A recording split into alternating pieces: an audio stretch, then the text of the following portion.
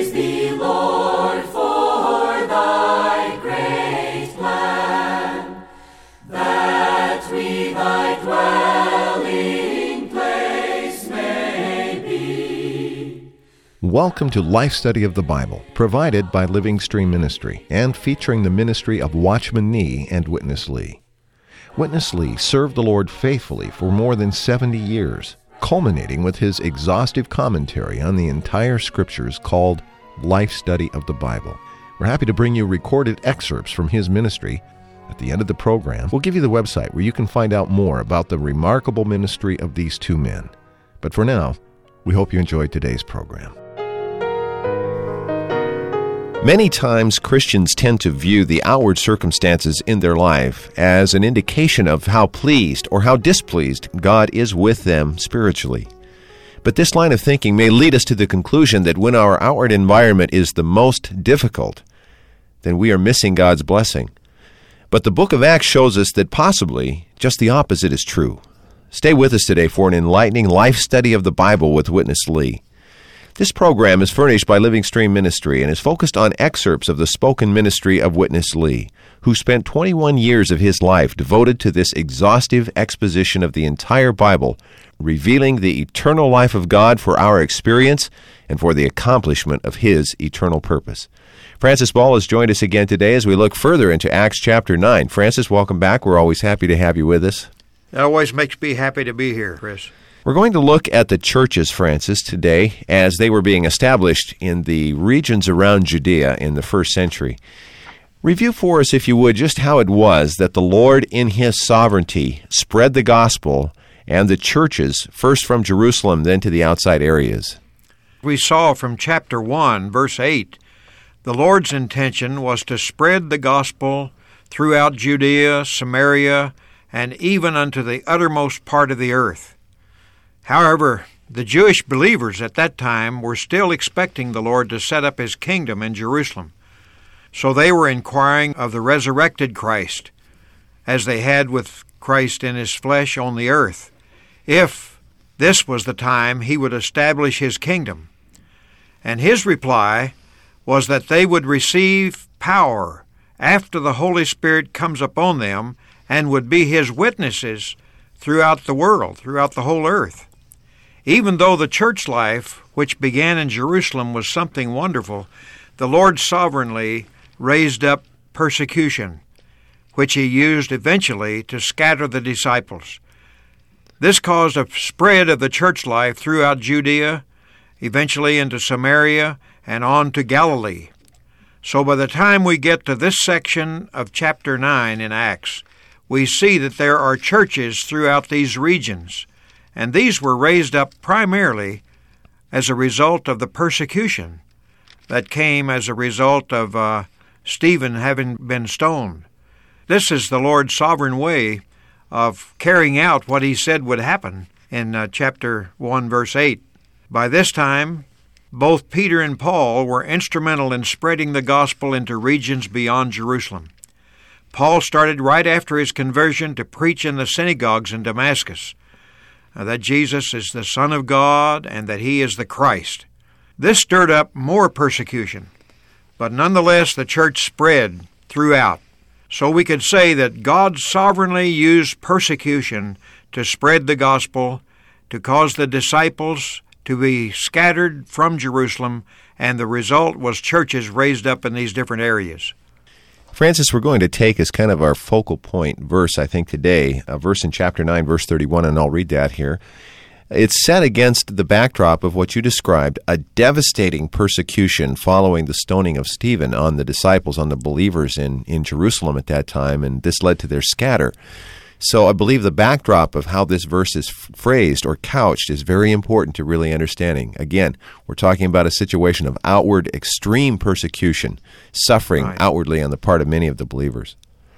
The verse says, "So then the church throughout the whole of Judea and Galilee and Samaria had peace, being built up and going on in the fear of the Lord, and in the comfort of the Holy Spirit it was multiplied." Let's join Witness Lee with the first portion of our life study today. It seems that the Apostle Peter was out of the scene. He was no more in the sin. But it is not so.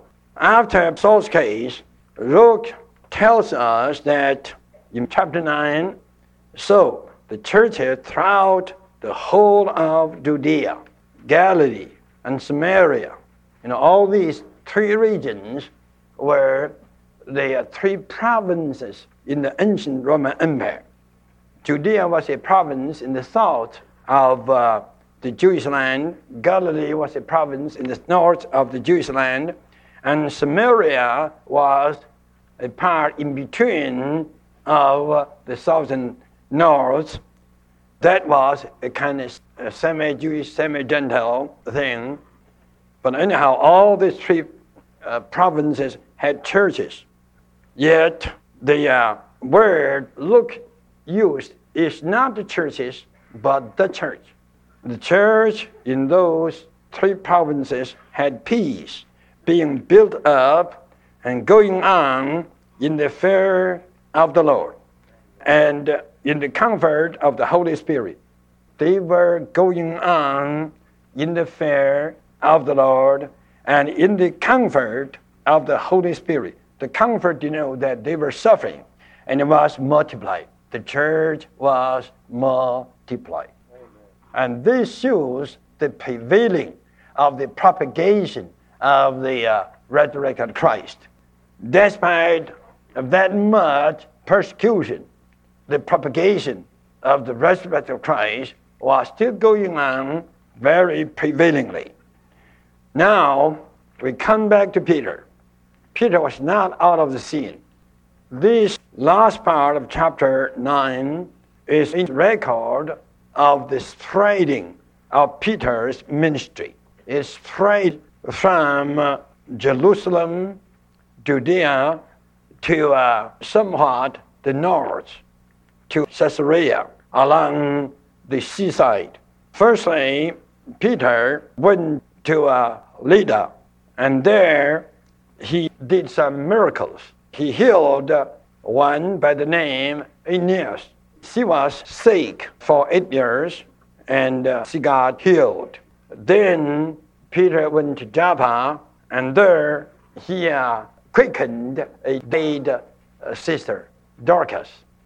Now Peter was on the scene again, on the scene outside of Jerusalem, even outside of Judea, in a place somewhat connected or related to the Gentiles. Here you have the Roman government. Later on we will see Caesarea was a center of the Roman government. So Peter was moved out of that Jewish center, Jerusalem with Judea, to a city, Caesarea, where the Roman government was. There Peter did these two miracles. Of course, one is in Joppa, and Joppa was very close to Caesarea. And this was a stepping stone for Peter to open the door of the kingdom for the Gentiles. Francis, this is a very interesting picture of the churches as they were going on in the first century. And we've seen previously the devastating persecution that they were under at the time. But I love the passage that we read and heard about here in Witness Lee's sharing, that they were going on in the fear of the Lord. You would think that considering all that they were suffering, they would be more in the fear of men, wouldn't you? Yes, I would think so. Given the intensity of that persecution, which, as you mentioned already, included Stephen's being stoned to death, and the reaction of the religious Jews, even to Paul's sudden and strong preaching, you would expect the saints in the church there to be fearful and hiding to protect themselves. But they were not in the fear of men, but in the fear of the Lord. They certainly didn't want to offend the Lord by being put down by persecution. Their fear was that the Lord would not be displeased, and in this they were going on. Francis, how do we reconcile this condition outwardly with the portion of the verse that also says that they were going on in the comfort of the Holy Spirit. This is not the comfort of the environment. This is not the comfort of the psychologist. This is a comfort of the Holy Spirit. There is not only a consoling word here, but it seems to be full of an empowering. The Lord had said in 1:8, as I mentioned before, that they would receive power when the Holy Spirit came upon them and would be His witnesses. Surely this comforting word was also an empowering word to them during this time. The same is true even today. As we go on in the fear of the Lord, we also enjoy the comfort of the Holy Spirit. These two aspects of the Lord's blessing are something that really supersedes our environment. The comfort of the Holy Spirit is something within, very soothing and very powerful to take us through every kind of situation. This is an inspiring picture, I think, Francis, of the first century Christians. Let's go back to more of Witness Lee. You know, Cornelius, his home was very close to Joppa. You better look at the map. You could see all these places are very close one to another. But anyhow, now Peter got to Joppa and stayed there. That was a preparation to have a stepping stone that Peter could go over to Cornelius' house to open the door for the Gentiles to enter into the kingdom. We are ready to see Peter use his second key to open the gate for the typical Roman Gentile to enter into the kingdom of God. Now you could see with Saul's case, the Lord did something very much through the visions. Ananias received the word from the Lord concerning Saul in a vision. While the Lord appeared to Ananias, and there, meantime, was also a vision to Saul. You see, while in a vision, the Lord talked to Saul, at the same time, another vision to Saul. In that vision, Saul saw that Ananias came to him and laid his hand upon him. At the end of Ananias, there was a vision. At the end of Saul, there was also a vision. Two visions were going on to carry out the Lord's work. Then, when we come to chapter 10, we will see another time the two visions were going on. Cornelius saw a vision, and then Peter saw a vision. You have to see in between of these two cases, the case of Saul and the case of the house of Cornelius, there are these two miracles done by Peter's ministry. One is a healing miracle, the other is a quickening miracle. He healed Aeneas, and he quickened Dorcas. You have to put all these things together to read them as a kind of a jigsaw puzzle. You put the pieces of the puzzle together, you could have a clear view. Here is a case of Saul of Tarsus, and this case was carried out by two visions. A vision to Ananias, a vision to Saul. And here is another case, the case of Cornelius, a vision to Cornelius and a vision to Peter. And this case was also accomplished by two visions. In between of these two cases, there are two miracles by Peter. And Peter healed one, and Peter quickened a dead one. Put all this together, what would you read? Francis, even though by now Saul of Tarsus has begun at least the initial stages of his ministry, and eventually that ministry will prove to be such a dominant feature of the New Testament. Still, at this point, Peter's ministry is also in a stage of expansion and enlargement. Why does Witness Lee indicate that this is in preparation for a very significant event that we're going to see in chapter 10 in the house of Cornelius? Yeah, this is leading up to a very important point. We must remember that it was to Peter that the Lord Jesus gave the keys of the kingdom of the heavens. He had just unlocked the way for the Jewish believers to enter into the kingdom of the heavens, and the events of this chapter show us how the Lord was moving Peter along to prepare the way to open up the kingdom of the heavens to the Gentiles. Of course, as you get into this chapter, you don't realize what is taking place until you look more deeply.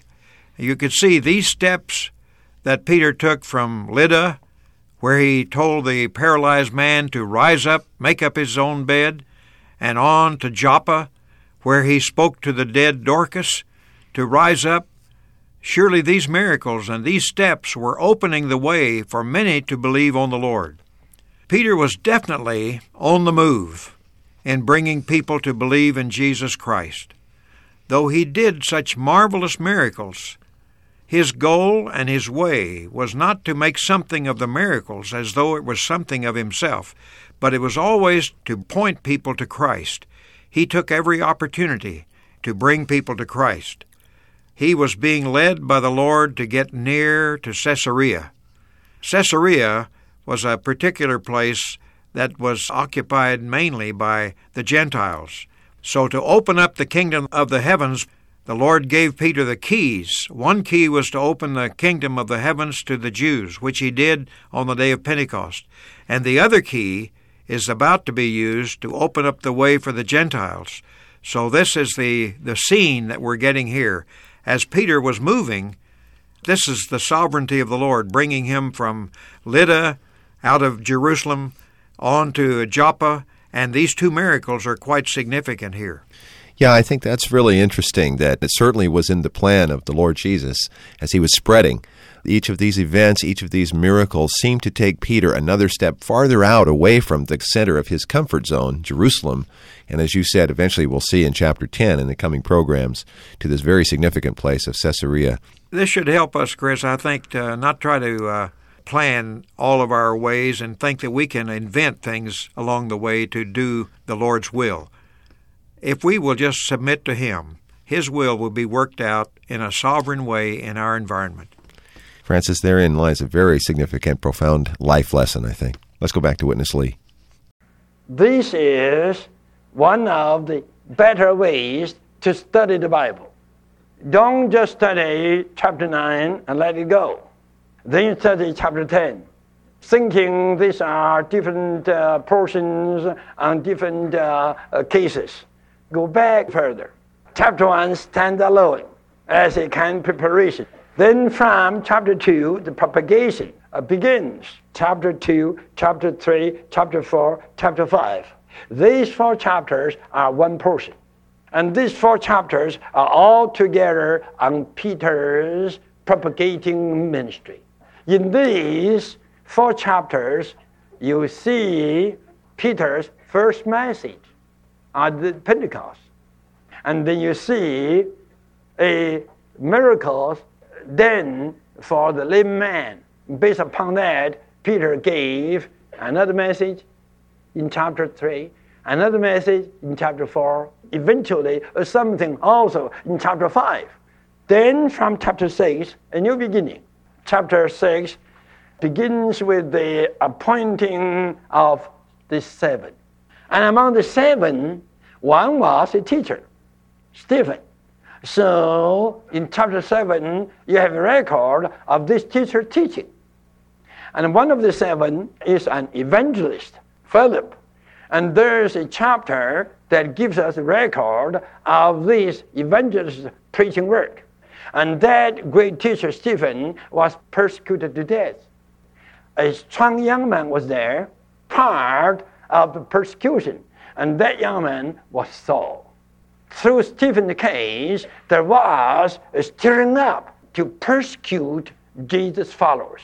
So there was a kind of devastation carried out mainly under the leadership of Saul. So you have chapter 9. Saul, this top leader of persecution, was going on from Jerusalem to Damascus. And on the way, he got saved. And he became a top preacher. But this didn't stop Peter's ministry. So after the record of such a top preacher's prevailing preaching, Peter came back to the scene. And now Peter is on the scene, not in Jerusalem and Judea, but in Caesarea. And this area becomes a stepping stone for Peter to step into the Gentile world, to open the gate for the Gentiles to enter into the kingdom. So you have to consider that from chapter 6 to the end of chapter 11 actually is a group. This section mingles Paul's ministry in the initial state with Peter's. In this section, you could see two ministries are mingling together. Still, Peter's ministry is the main part. Yet, Paul's ministry, by that time his name is still Saul, and Saul's ministry was coming in gradually. And Peter stepped out of Jerusalem to Caesarea, to take Caesarea as a stepping stone that the Lord might use him to step into the Gentiles. And this was a preparation to get the Gentiles that Paul, the Gentile apostle, may begin his Gentile ministry.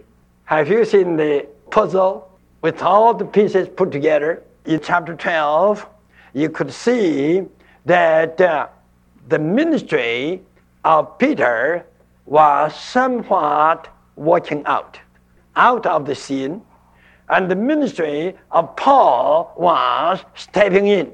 He began his ministry to Gentile world definitely and prevailingly from chapter 13.